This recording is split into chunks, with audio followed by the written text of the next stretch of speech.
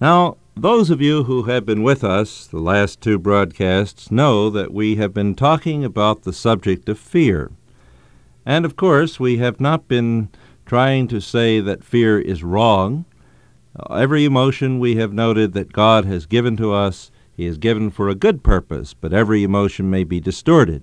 Fear can keep us from dangers and difficulties, but it also can become a very great detriment when we allow it to control us, rather than allow it to be a signal for taking control of our lives and living them according to the Word of God.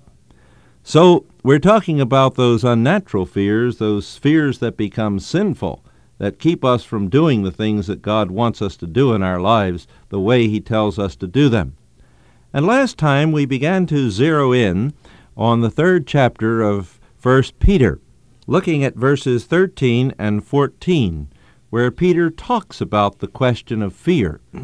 In those verses he says, "Who is there to harm you if you prove zealous for what is good?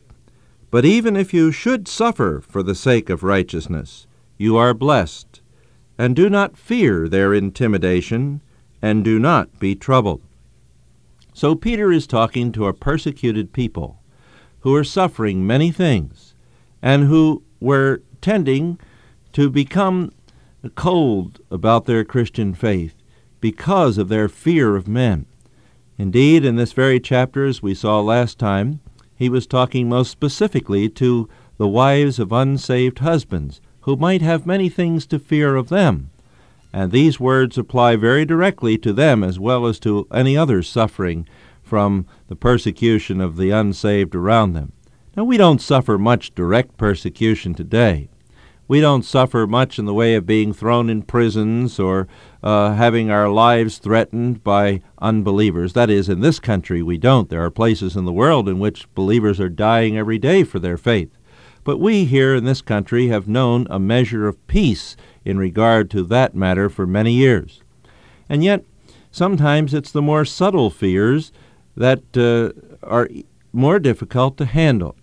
If you have to face a firing squad, as difficult as that certainly may be, it may be easier in some respects than to face the ridicule and to face the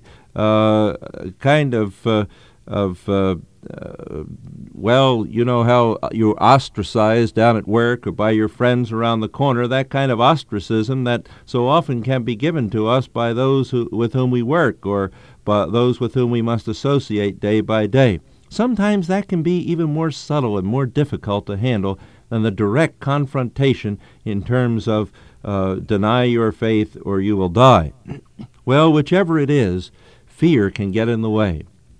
Fear can be that which enables us which makes us deny our faith and keeps us from presenting the gospel of Jesus Christ in its clarity. Sometimes it's not a matter of fear of ostracism because we have already felt the persecution, but fear that we will get involved in that persecution, fear that we will in some way be ostracized. And so young people at school fail to witness for Jesus Christ, and people at work and at home fail to witness for Christ because they're afraid that that kind of persecution will come. And of course, in one sense, they know it will come because the Bible says that all who live godly in Christ Jesus shall suffer persecution. Now, the question is, what do you do to overcome fear? What do you do to handle it when it really comes? How do you somehow or other get the better of fear? Well, you can't do it yourself. Neither can I. The only way that we can do it is to obey the Word of God as we have it here in this passage and elsewhere, and then let God give us the strength as we move out in obedience to the Scriptures, the strength to do the things that must be done.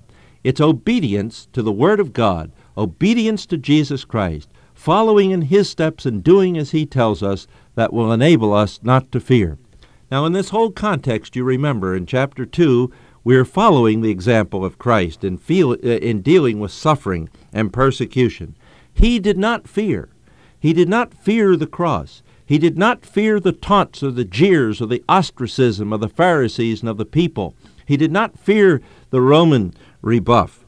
He went straight to the cross, set his face like flint toward Jerusalem, and then went straight through it all to the cross, to the grave, and finally to the resurrection on the third day.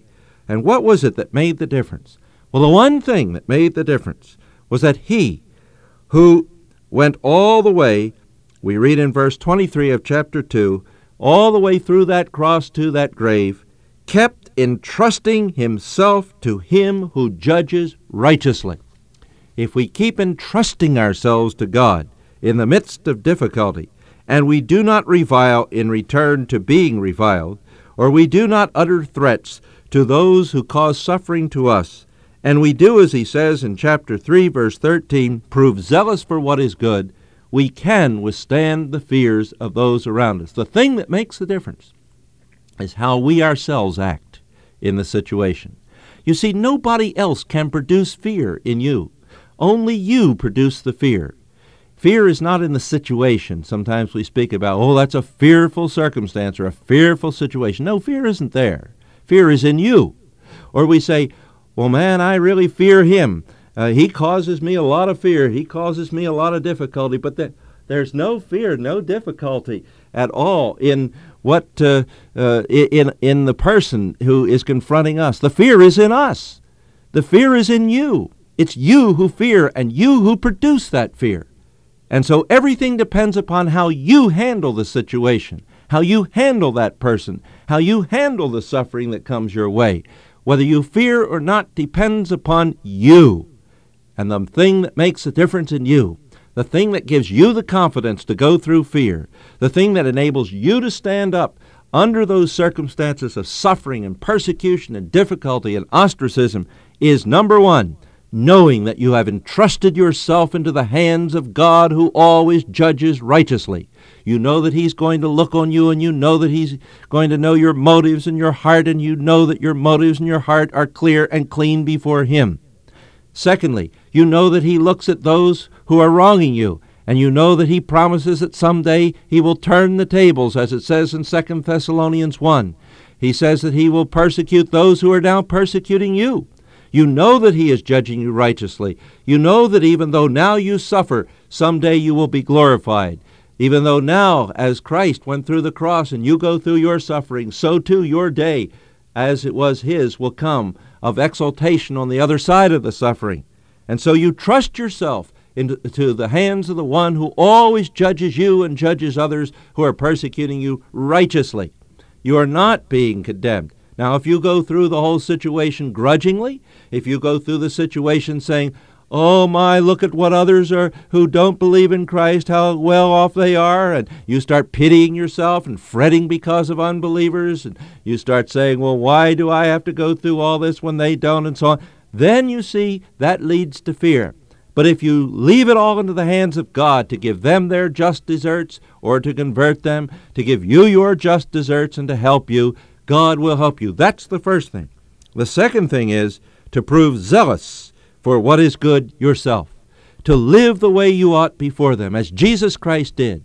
Instead of fearing, he prayed for those who persecuted him. Instead of spitting back words of nastiness to those who spit literal saliva and words of nastiness toward him, he gave back words of encouragement and health and life and healing to them. Now, how about that Christian wife of an unsaved husband? How about that businessman being ostracized? What about you?